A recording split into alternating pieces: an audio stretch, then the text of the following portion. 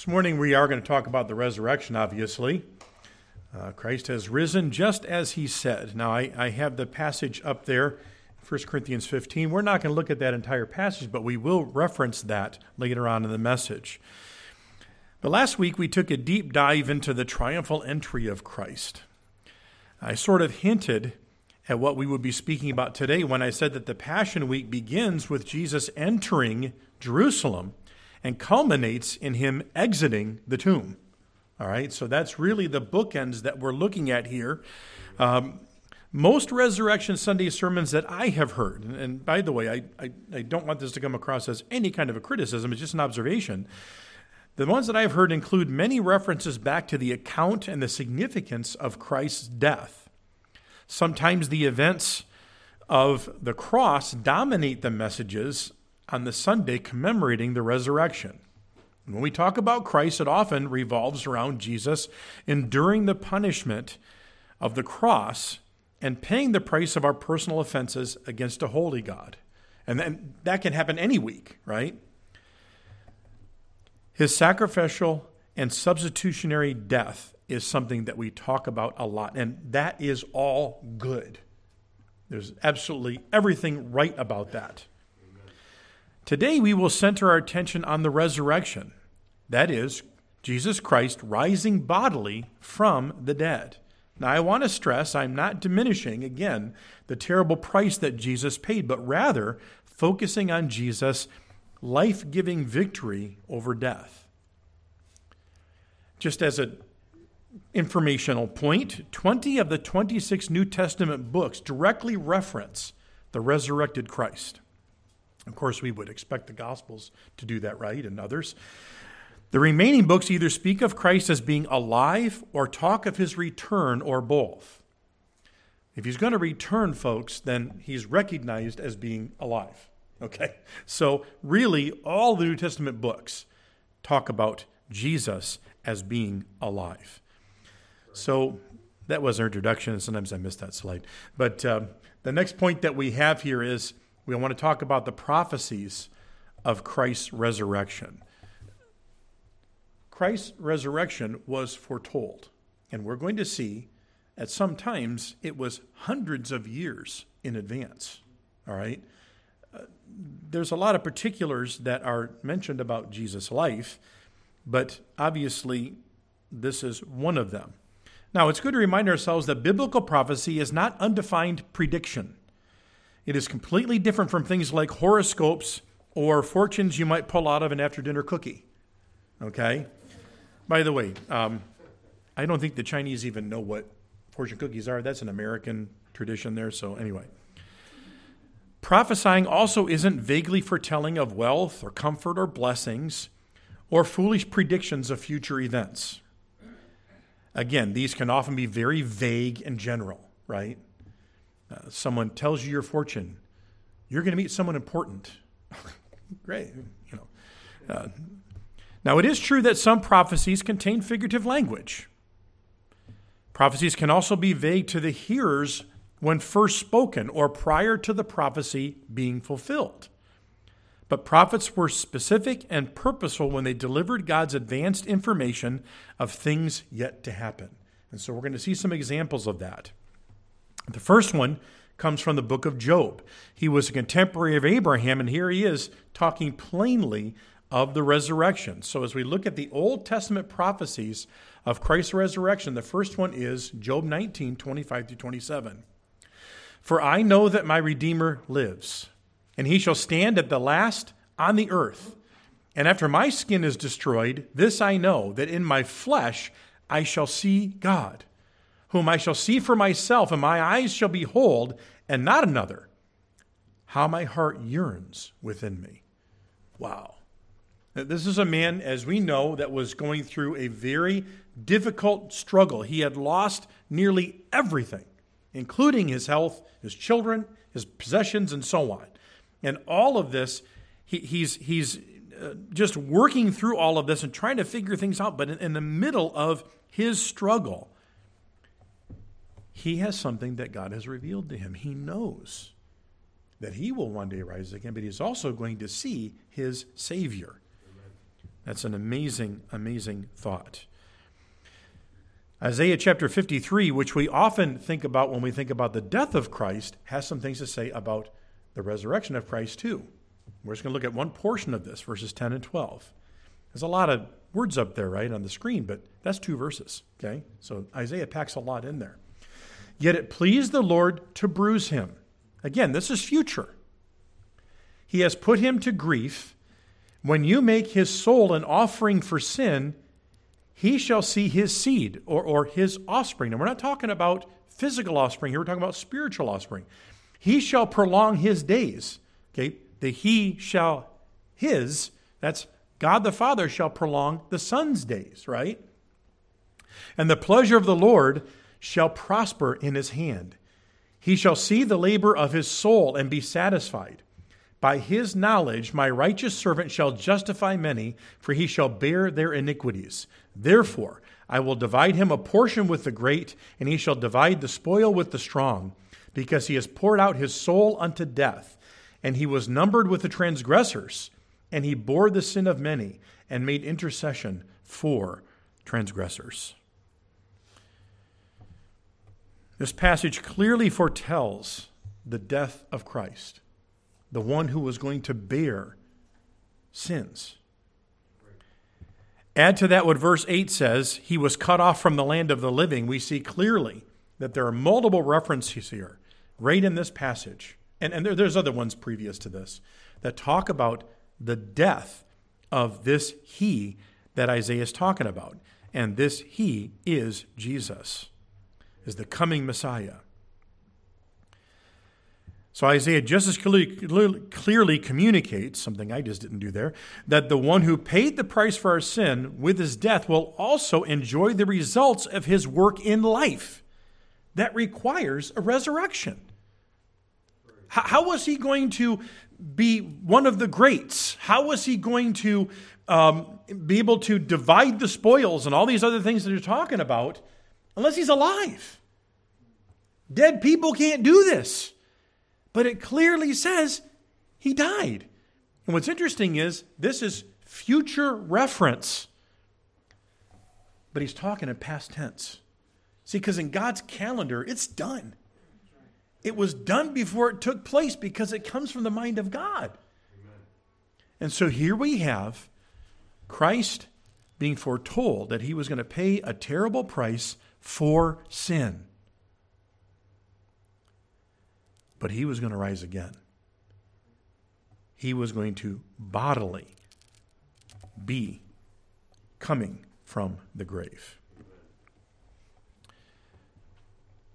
I also want us to look at Psalm 16, verses 10 and 11. This is from one of David's psalms. Says, "For you shall not leave my soul in Sheol, nor will you allow your Holy One to see corruption. You will show me the path of life. In your presence is fullness of joy. At your right hand are pleasures evermore." Now, I could talk about this passage and tell you what it says and everything, but I think the better thing to do is to go to the book of Acts, Acts 2, beginning in verse 22. If you'll turn there, you can see your Pew Bible number is page 944. But as we turn to this book, what I want to do is just give you an advance here. This is a portion of Peter's sermon, and this was obviously after the Holy Spirit came upon them, and now he's out speaking to his fellow countrymen and to others who might be listening. So as Peter explains the significance of Psalm 16, he interprets David's words. You're going to see them in this passage. But don't see only those. There's some great stuff here. Starting in verse 36. Again, it's a little bit of a lengthy passage, but just kind of let this wash over you. I mean, you can only cut so many things out, right? It says, starting in verse 22, Acts 2. "Men of Israel, hear these words.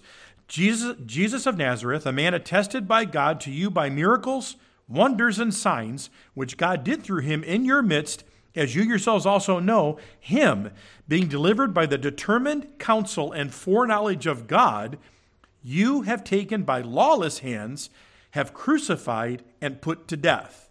So, again, just pausing for a moment, he's acknowledging Christ has died. whom God raised, verse 24, having loosed the pains of death, because it was not possible that he should be held by it, he being the Christ, the Messiah, the chosen one. For David says concerning him, I foresaw the Lord always before my face, for he is at my right hand, that I may not be shaken. Therefore my heart rejoiced and my tongue was glad. Moreover, my flesh will also rest in hope, because you will not leave my soul in Hades, or hell, nor will you allow your Holy One to see corruption. Sound familiar? Right? You have made known to me the ways of life. You will make me full of joy in your presence. Now look at what he says here now. This is Peter speaking to the crowd. Men and brethren, let me speak freely to you of the patriarch David, that he is both dead and buried. And his tomb is with us to this day. Therefore, being a prophet, and knowing that God had sworn with an oath to him, that of the fruit of his body, in other words, of those who would come from him, his lineage, according to the flesh, he would raise up the Christ to sit on his throne.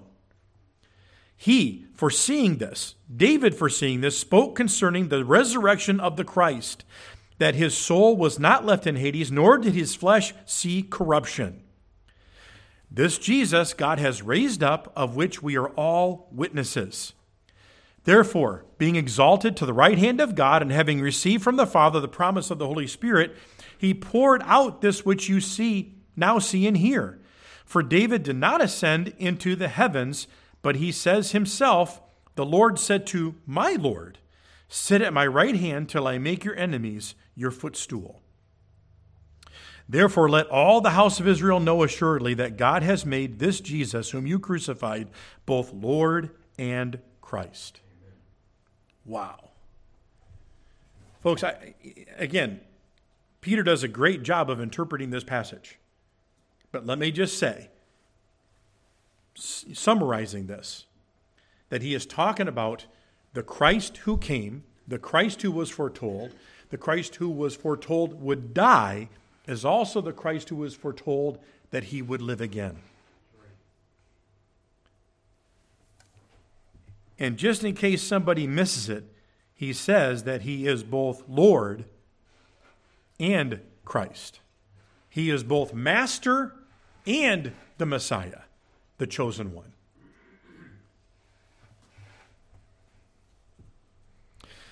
Of course, these prophecies about our Savior rising again is in addition to the many prophecies about his birth, his life, and his death.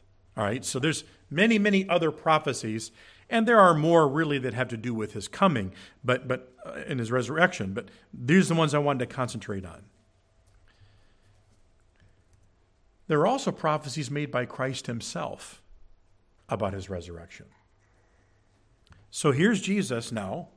We believe God the Son comes to this earth to live a perfect sinless life for us and then to die. Now, we may consider older prophecy to be of greater importance, right, because it happened so long ago, and that is pretty amazing. But even if a prophecy is fulfilled in a short period of time, but is one of those things that you really can't control this, right? Unless you are in control, then it's just as amazing. Every gospel, as we mentioned, records Jesus foretelling his resurrection. Every gospel says that. So here are the different occasions, some of the different occasions that they recorded. So I'm going to have every gospel represented here, all right? And there's different events. Just so you know, I got a little shading in blue here, and this kind of gives us when it took place. And then the rest are talking about his resurrection. John chapter 2, verses 18 through 22. And so the Jews answered and said to him, what sign do you show to us, since you drove the money changers from the temple? Right? That's really what had just happened. So that because you just did these things. That's what the text actually says. I wanted to give us context. Jesus answered and said to them, destroy this temple, and in 3 days I will raise it up. Then the Jews said, it has taken 46 years to build this temple, and will you raise it up in 3 days? But he was speaking of the temple of his body. Therefore, when he had risen from the dead, his disciples remembered that he had said this to them, and they believed the scripture and the word which Jesus had said. And interesting, they believed the scripture, that was the prophecies, but also the words that Jesus said. Okay? Next, in Matthew chapter 17, verses 22 and 23. Now, while they were staying in Galilee, Jesus said to them, "The Son of Man is about to be betrayed into the hands of men, and they will kill him. And the third day he will be raised up." And they were exceedingly sorrowful. Luke chapter 9, beginning in the latter part of verse 10, including the latter part of verse 10, and then verses 20 through 22. Sorry, I'll get my numbers straight.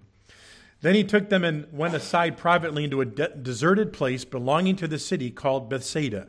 And he said to them, "But who do you say that I am?" And Peter answered and said, "The Christ of God."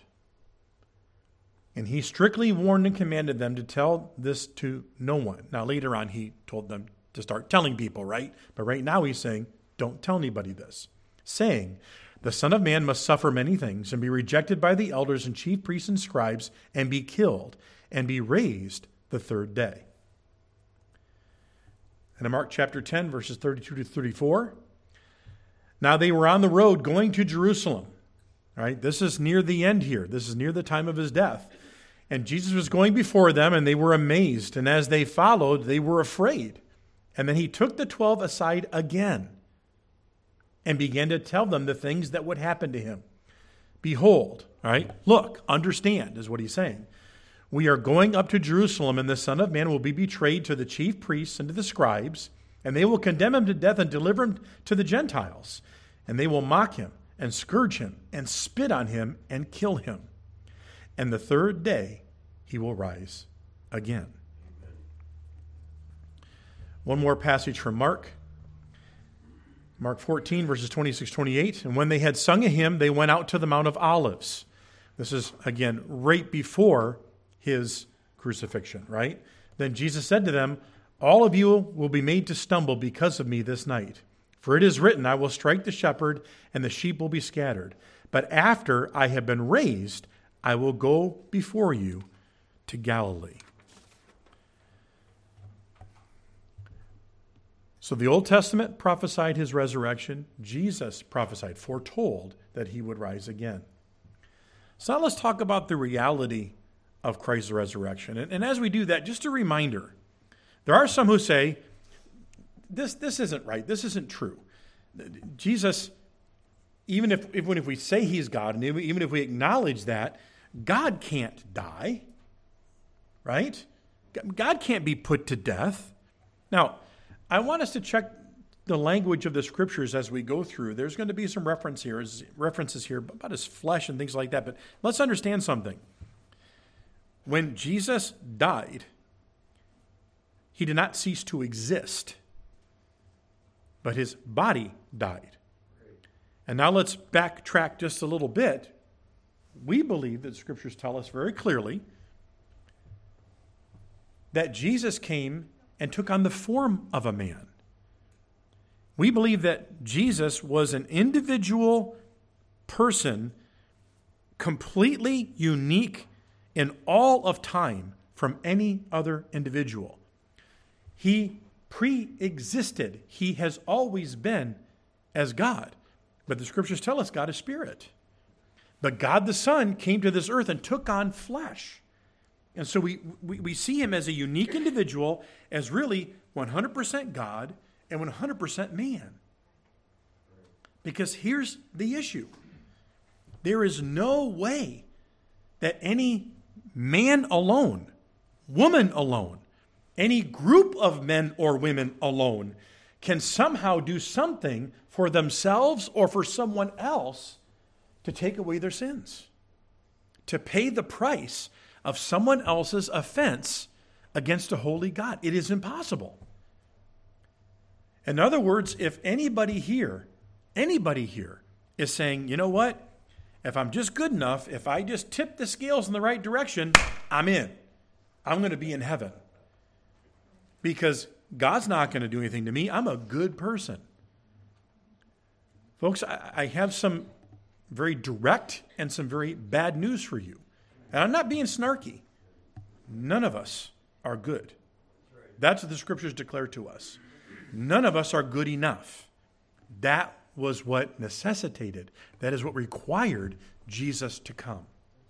So for us to kind of stiff-arm God and say, you can't do what you said you just did, is to shortchange his eternal plan. That God himself, and the only one who could, would make a way so that we could have life. Amen. And Jesus said, I am the way, the truth, the life. No man, no woman, no child can come to the Father except through me. That's very important for us to just have in our minds as we move forward here. So now let's look at the realities of the resurrection of Christ, the God-man, dying for us and then rising again. First, one can only rise from the dead if a person is dead. I realize that's kind of an obvious, but unless you die, you can't live again. There are those who say that Jesus really didn't die. As a matter of fact, this was a problem in the early days of Christianity. Now, kind of what I addressed a moment ago, that Jesus was not a man. They would say, that Jesus was only a man, that he and God can't die and those other things. Sorry. Bottom line is, back in the day, what they would say is there's no way that Jesus could be a man because having flesh is evil. The material world is evil. The spiritual world is the only thing that's good. And so you can't become something that is material. I can't get into all the particulars of this argument, so we're just going to concentrate on the truth that we get from God's Word. Amen. Let's briefly look at Christ's death. Now, I told you we're going to look at the resurrection, but part of that is the reality of it, all right? Before Jesus was placed on the cross, he had sustained life-threatening injuries. He was beaten, he was whipped, he was already in horrific shape. And then the cross was a torturous but effective form of execution. It was a death penalty type of execution, type of device. And then the scriptures tell us that Jesus gave up his spirit. Let's look at Luke chapter 23, verse 46. And when Jesus had cried out with a loud voice, he said, Father, into your hands I commit my spirit. Having said this, he breathed his last. Jesus was nailed to the cross around noon. And by the way, the scriptures tell us, around, about, they're not looking at exact times here. It's not like a Western mindset, okay? At about 3, Jesus gave up his spirit. Near 6 p.m., Joseph of I don't know what my problem is today, Arimathea requested Jesus' body. He wanted to take it off of the cross and then bury him. So Jesus died after 3 hours on the cross, and his body hung lifeless about 3 hours on the cross. See, what I'm talking about here is that Jesus died. Okay? Then we have the spear thrust through Jesus' heart and lungs that guaranteed his death. John 19, 33 through 34, and then 36 and 37. But when they came to Jesus, that's the soldiers that executed him, and saw that he was already dead, they did not break his legs. That would have hastened his death if he was hanging on a cross. When they would break your lower leg bones, you could no longer push and breathe. So you hung and suffocated. All right? They didn't have to break his bones. All right? But one of the soldiers pierced his side with the spear, and immediately blood and water came out. For these things were done that the scripture should be fulfilled. Not one of his bones shall be broken. And again, another scripture says, they shall look on him who they pierced. Those areas we're quoting from Psalm 34, from Psalm 22, and from Zechariah 12. Again, things that were foretold. You see, the mixture of blood and water indicates that the sac around the heart and lungs had now filled with water. This was advanced stages of trauma and death. And so when the spear pierced his side and went through his vital organs, his lungs and his heart, both water and blood poured out. Basically, he was already dead. And yet, instead of breaking his bones, he was pierced through his vital organs, the most vital organs. He was not going to survive that. He was already dead, but I'm just saying, he was not going to survive that, even if he wasn't. The other thing we need to consider is this. Experienced soldiers declared Jesus dead. Right? They had seen death before. Some of them quite possibly had been on this detail many times. They knew what a dead person looked like hanging from a cross. And this is what I found interesting. It's one of those things you just kind of pick up along the way, right? Christ's death was double-checked by Pilate. Joseph of Arimathea, a prominent council member who was himself waiting for the kingdom of God, coming and taking courage. This is a closet follower of Jesus, right? Is what he's saying here. Taking courage now,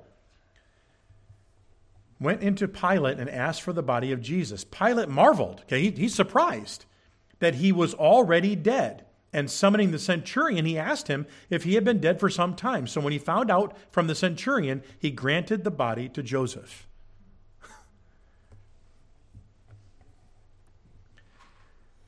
And the other thing that's kind of on a practical side here that we just want to note, Joseph would not have buried his Lord alive.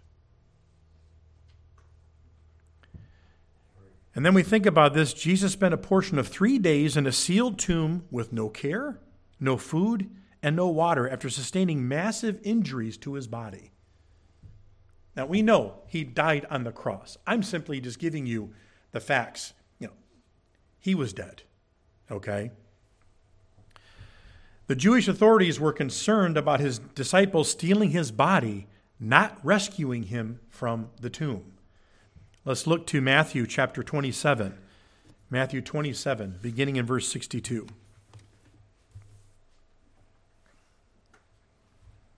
It says, on the next day, so this is Saturday, on the next day, which followed the day of preparation, the chief priests and Pharisees gathered together to Pilate and saying, Sir, we remember while he was still alive how the deceiver said, after 3 days I will rise. All right? Now, let me just pause here just for a minute. They remembered what he said. They knew what the Old Testament said about him. They rejected all of that. But they remembered what he said. They weren't concerned about him rising from the dead. They were concerned about his body being taken. It says, therefore, command that the tomb be made secure until the third day, lest his disciples come by night and steal him away. And say to the people, he is risen from the dead, so that the last deception will be worse than the first. And Pilate said to them, you have a guard. Go your way, make it as secure as you know how. And so they went and made the tomb secure, sealing the stone and setting the guard.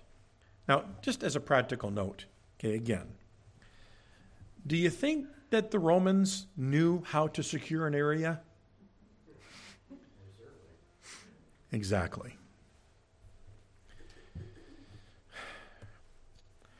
The second reason that we have is that there were hundreds of witnesses of Christ's resurrection. We know from the Gospels that the resurrected Christ appeared to Mary Magdalene, another Mary, and Salome near the tomb. He also appeared to the disciples several times, and we had that in our scripture reading earlier today. But I want us to look at 1 Corinthians chapter 15 as Paul talks about what happened. It says, for I delivered to you first of all that which I also received. Okay, let's just set this up here. Paul got information that he's now going to turn around and give. That Christ died for our sins according to the Scriptures, and that he was buried, and that he rose again the third day according to the Scriptures, and that he was seen by Cephas, then by the 12. After that, he was seen by over 600 brethren at once, of whom the greater part remain to the present, but some have fallen asleep. In other words, they've passed away, they've died. After that, he was seen by James, and then by all the apostles. Then last of all, he was seen by me also, as by one born out of due time. Okay, in other words, I was kind of born out of order. Remember, Jesus, the resurrected Christ, the one that he was fighting against, because this way, that's what they called it, the way, this gospel, Paul was trying to completely stamp out. He was in the process of hauling people to jail. Some of these people were killed. And Jesus appeared to him, the risen Christ, and said, my paraphrase, why are you doing this? Stop it. Okay? Right? Well, Paul recognized who he was. And Paul responded to him in faith, and it completely, totally changed his life. I appreciate what Brother Tim said during breakfast.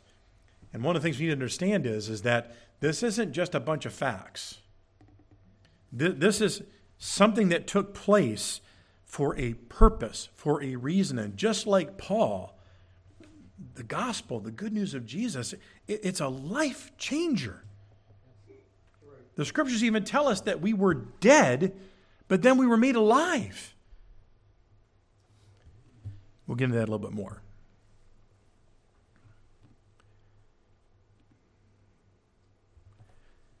So the next thing I want to look at here is the importance of Christ's resurrection. The importance of Christ's resurrection. There's several reasons for this. The first one is that it fulfills prophecy. Now, the fulfillment of the prophecies that we just named are what I'm talking about. It was these and more. God foretold that this would take place. Therefore, the Father's word was at stake. The Son promised that it would take place. So the Son's word was at stake, right? So when we're talking about the importance of the resurrection, it's because it was fulfilled. It happened. Therefore, it fulfilled all of these things that Jesus said and that the Old Testament said about Christ coming, dying, and rising again. But it also authenticates Christ's ministry. Now, there's some parallels here, but for the most part, I think we're going to be able to see some differences as well, some additional things. Turn to John chapter 3. I'm going to read a portion of John chapter 3 for you, verses 13 through 18, and I don't want to forget verse 36. It's at the end there. So if I start talking, somebody just raise your hands. You missed 36, okay? And again, as we consider this, it's the testimony that we have of one of the disciples of John. Okay, so John 3, starting in verse 13. No one has ascended to heaven, but he who has come down from heaven, that is, the Son of Man who is in heaven. And as Moses lifted up the serpent in the wilderness, even so must the Son of Man be lifted up, that whoever believes in him should not perish, but have eternal life. For God so loved the world that he gave his only begotten Son, that whoever believes in him should not perish, but have everlasting life. For God did not send his Son into the world to condemn the world, but that the world through him might be saved, might be rescued. He who believes in him is not condemned, but he who does not believe is condemned already, because he has not believed in the name of the only begotten Son of God. Now, back down then to verse 36. He who believes in the Son has everlasting life, and he who does not believe in the Son shall not see life, but the wrath of God abides or remains on him, on that person. The only way that we can have eternal life, folks, the only way that we can have that promise that Jesus made if we believed in him is if he's alive. So it authenticates Christ's ministry. Another aspect of it we see in Matthew chapter 16, verses 1 through 4. Then the Pharisees and Sadducees came and tested him, asking that he would show them a sign from heaven. He answered and said to them, when it is evening, you say, it will be fair weather, for the sky is red. And in the morning, it should be foul weather today, for the sky is red and threatening. Hypocrites! You know how to discern the face of the sky, but you cannot discern the signs of the times. A wicked and adulterous generation seeks after a sign. And by the way, Jesus had already been given them multiple signs. He had already done miracles. He had already done these amazing things. They rejected all that. As a matter of fact, he heals this man who has a withered hand, right? And what do they say? You did that on the Sabbath. You worked.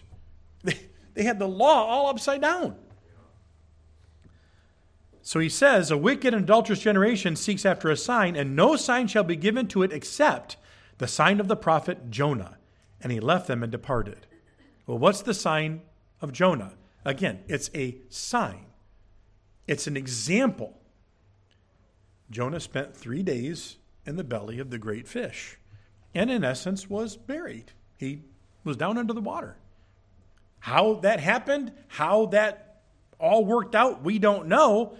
But Jesus said, that's the sign I'm going to give you. All right? So in other words, the resurrection is going to validate who I am.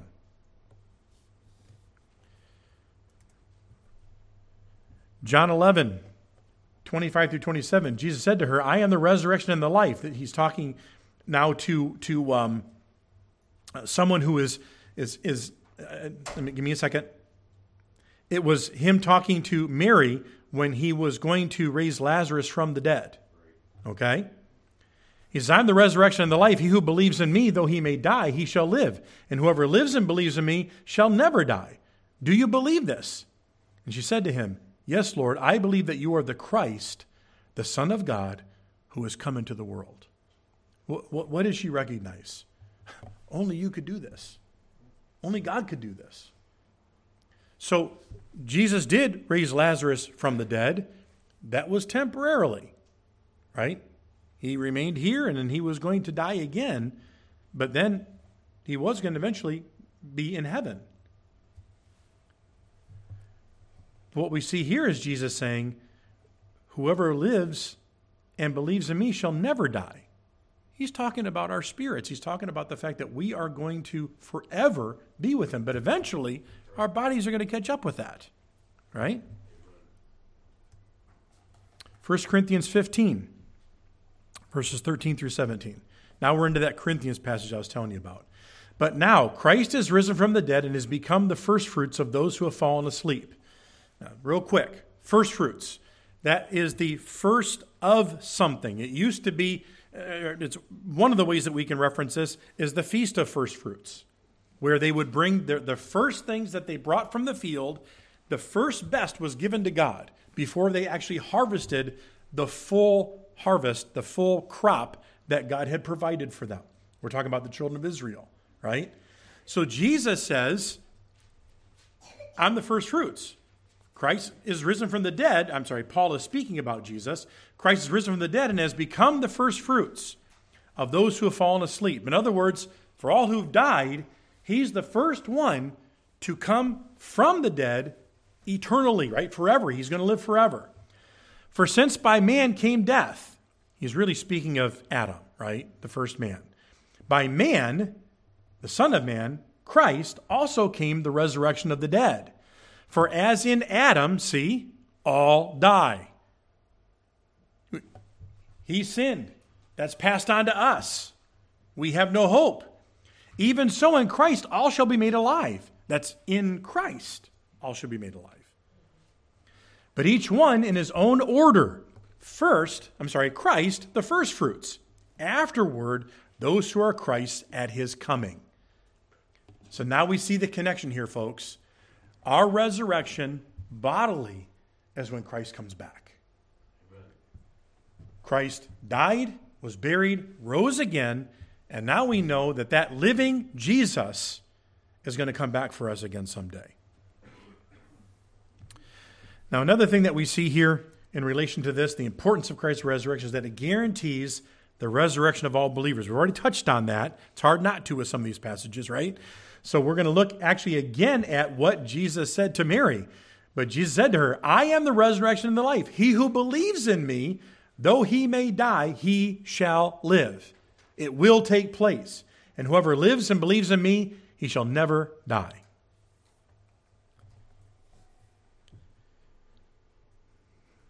I want to read another passage for us in 1 Corinthians 15. We said we'd be in this section of Scripture, and I want to read for you verses 51 through 57 out of this passage. 51 through 57.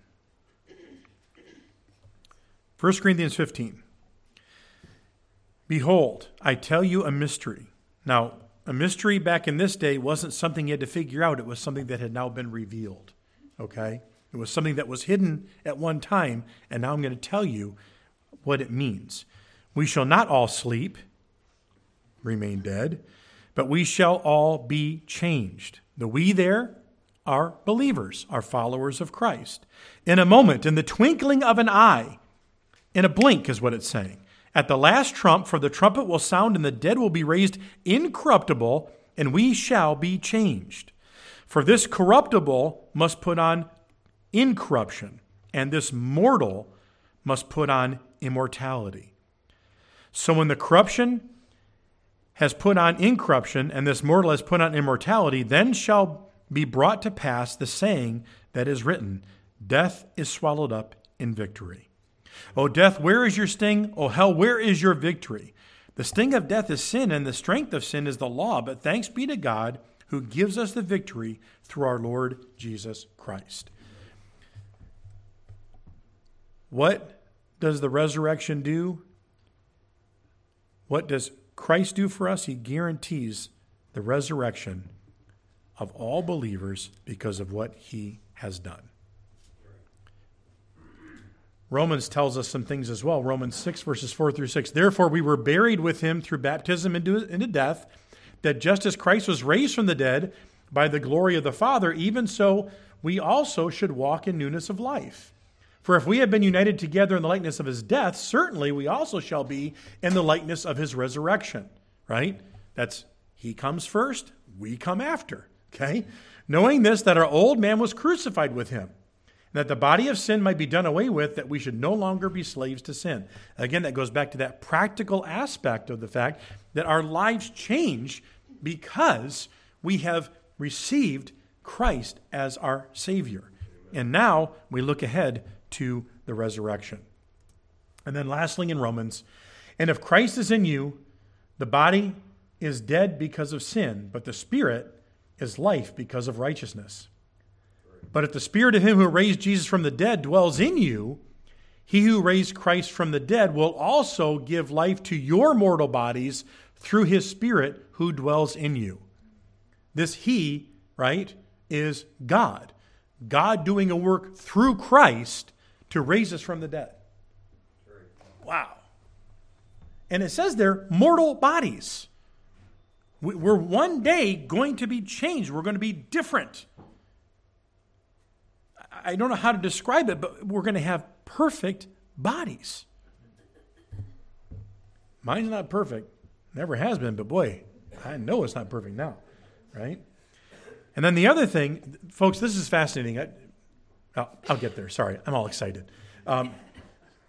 It is required. The resurrection is required for our justification. The resurrection of Christ is required for our justification. Let me read this for you. Now, it was not written for, and I'm giving you who this is, Abraham's sake alone. That's the context. He's talking about Abraham's faith. It was not written for Abraham's sake alone that righteousness was imputed to him, right? That righteousness was given to his account, but also for us. It shall be imputed to us who believe in him, who raised up Jesus, our Lord, from the dead, who was delivered up because of our offenses and was raised because of our justification. Whoa, that's something. I'm just going to be honest with you, okay? I can't tell you how many times I've read the book of Romans. At one point, when I was in Bible college, we took a class on Bible study, and we were studying the book of Romans for the school year, both first and second semester. Every week, we had to read the entire book of Romans. Now, notice I didn't say that I read it every week. I wasn't the best student all the time. But we had to indicate that we read it or we got in trouble. And then we studied that throughout the entire year. Okay? As a pastor, I'm expected to really kind of know a lot of things when it comes to the Bible. And some of that's justified, right? But I must confess that this particular truth was greatly strengthened through my study this week. To be justified means to be declared right or innocent. Remember, we talked about that sin problem that we have. We often say that someone is exonerated of a crime when they may have been accused of something that they didn't do, right? And then they find out, you didn't do this, you're exonerated, right? You're declared not guilty. But Jesus paid our debt for sin when he died on the cross so that we could be justified. He declared us innocent of all the charges that actually would have stuck without him. Do you understand? We were guilty. We are guilty. But that guilt's taken away, and in the same way we are exonerated. We are declared righteous. We are declared just, as in not unjust, as in not a lawbreaker, because Jesus took that account on us, on himself, and he gave us his righteousness. So this passage tells us that Christ's resurrection is an essential part of our justification. And then it kind of hit me. For us to be legally declared righteous, there has to be a body. There must be evidence that our debt had been paid. Without our Savior's death, there would be no basis to dismiss the charges against us, right? But the resurrected Christ is proof that he paid that debt. And that's why it's essential. You know, a lot of times they say, well, you know, we can't say that this person was guilty of the crime of murder because there's no body, right? Well, this is the opposite legal aspect of this. How do we know that something was paid unless there's somebody that can tell us that they paid it?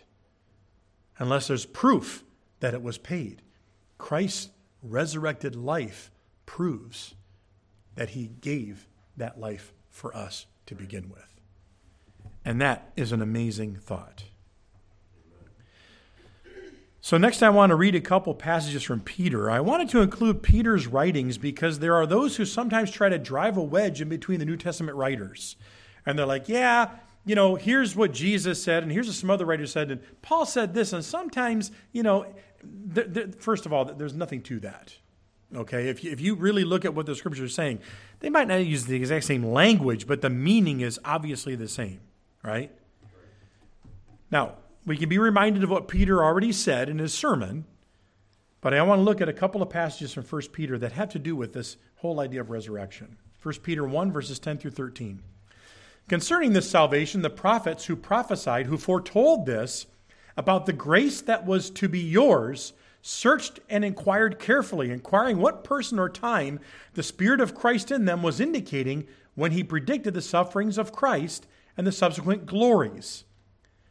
Well, what are the subsequent glories? That goes back to what we read in Isaiah 53, right? Well, you can't have subsequent glories if you're dead, right? So they're wondering, how's this all going to work out? I mean, we've had this revealed to us. What's going to happen? How's this going to take place? Then it says, it was revealed to them that they were serving not themselves, but you. This is Peter's audience. This is those who are followers of Christ. And the things that we have now been announced to you, that through those who preach the good news to you by the Holy Spirit sent from heaven, things into which angels long to look. So the prophets are like, what's going to happen? And the angels, God's army, his messengers, they look down and say, what is this all about? They can't fathom this. It's a wonder to them. And look at what he says later on in the book, actually later on in this chapter, verses 18 through 21 of 1 Peter 1. Knowing that you were ransomed from the futile ways inherited from your forefathers, not with perishable things such as silver or gold, but with the precious blood of Christ, like that of a lamb without blemish or spot. He was foreknown before the foundation of the world, but was made manifest or made known in the last times for the sake of you who through him, through Christ, are believers in God, who raised him from the dead and gave him glory, so that your faith and hope are in God, having been born again, not of corruptible seed, but incorruptible, through the word of God, which lives and abides forever. Folks, did we hear corruptible and incorruptible before? Paul's writings. Back in 1 Corinthians 15. So what's the point of all of this? We can't take what is corrupted and make it incorruptible ourselves. We have to have someone who has done something on our behalf, Christ. But if he remained in the ground, if he remained dead, he'd be corrupted like everything and everybody else. But he is risen. And so now we have the incorruptible Christ that has now given us an incorruptible life. What's corruption? It's anything that comes in and alters and changes it and dilutes it and actually destroys it, really. Here's just a quick, silly example of corruption. When you've had that new car that's not so new anymore, and it's supposed to be silver, but now you got a little bit of gold, like along the bottom. What is that? That's corruption. It's rust. It's going to deteriorate. It's going to go away, right? I'm 50-some years old. I'm deteriorating. I'm falling apart. I'm corrupted. But someday, because of Christ, I'm going to be incorruptible. Because of his incorruption, because God raised him from the dead. Amen.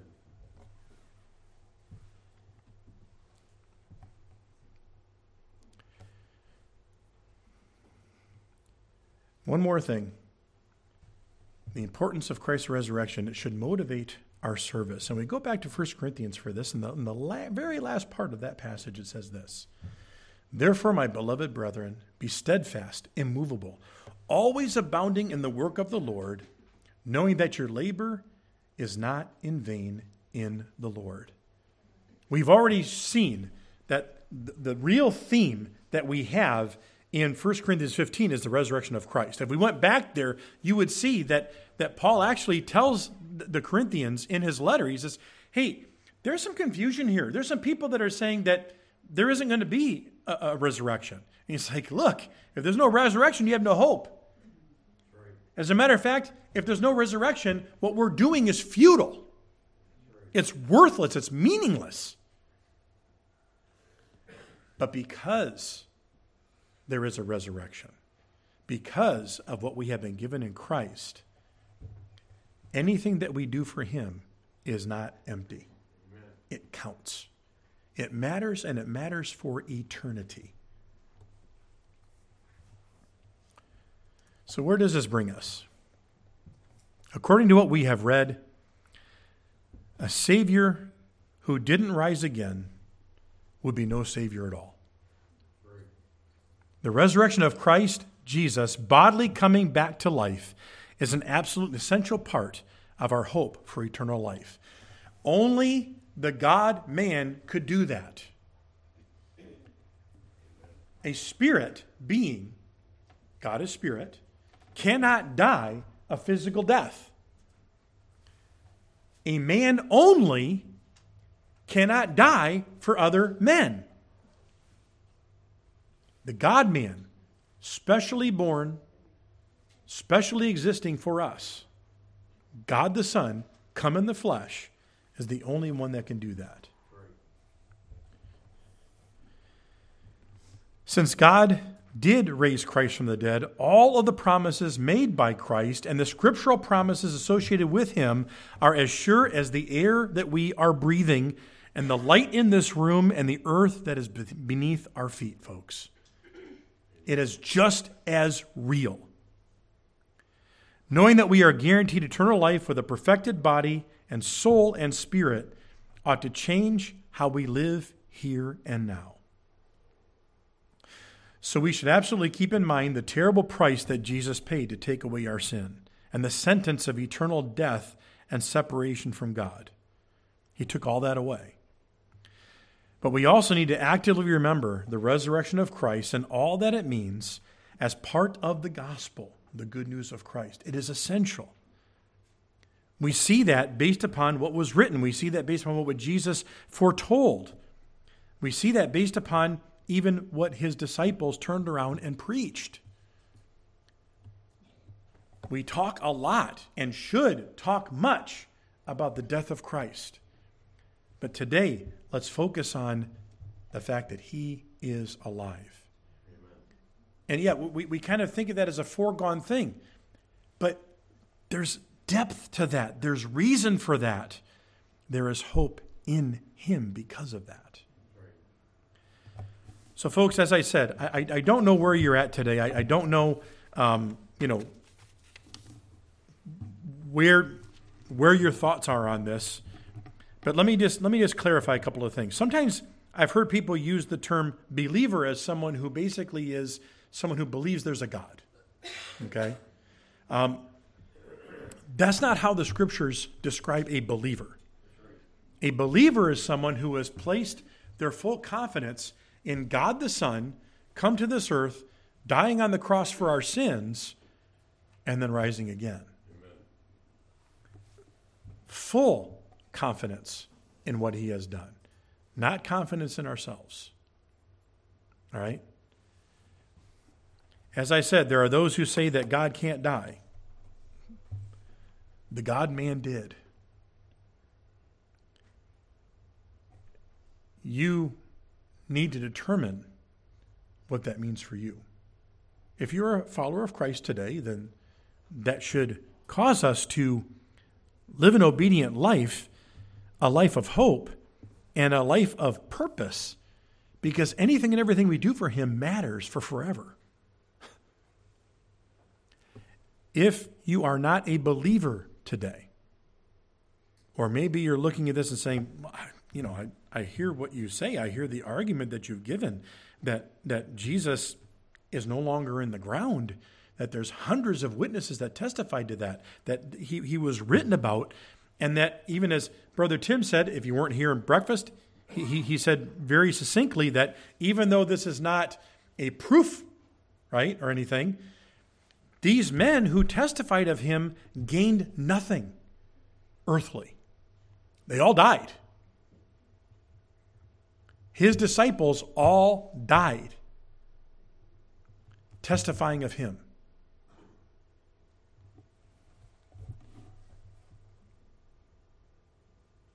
So Christ paid the ultimate price. He purchased salvation for those who would follow him. He gave it all. And what he tells us is we have to completely and wholly believe in what he did. And if you have not done that today, I invite you to talk to one of us. Even if it's just, you know what, I need to talk about this a little bit more. I don't understand this. Hey, that's fine. Here's the deal. Every one of us in this room, there was a point in time when we did not know who Jesus was. For some of us, we were children. For some of us, we were adults. My grandmother, who used to be a part of this church, received Jesus, became a believer in her 80s. Amen. By the way, if not 80 yet, don't wait that long. Amen. But the point is this. We have to make a decision. And making no decision is a decision. No decision is rejection. Let's pray. Heavenly Father, as we consider the gravity of this, there is much joy in knowing that Christ rose from the dead. There is hope.